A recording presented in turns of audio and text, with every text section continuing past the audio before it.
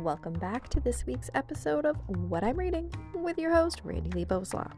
So I know there wasn't an episode last week, but that's because it was Good Friday and I took the day off. So I hope everybody had an awesome Easter.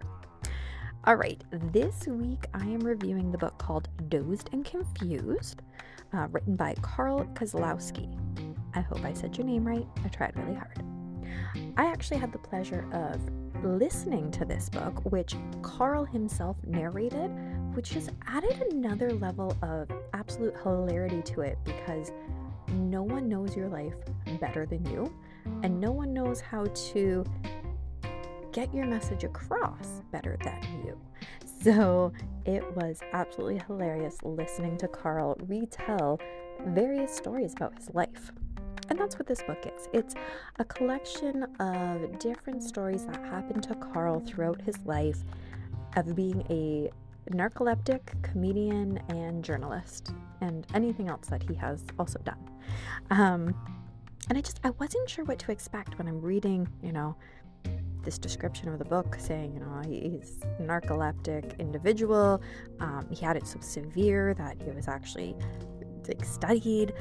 He was a comedian, he was a journalist. I'm like, okay, let's see. And as I'm listening, every chapter is a different story, and every chapter is so funny.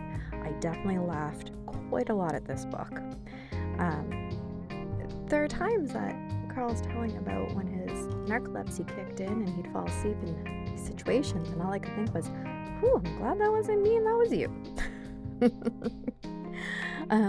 Also, some of these stories are about when he was a journalist and he actually went undercover for some different stories that he did, and it sounds like some of these things he is so glad he does not have to do again.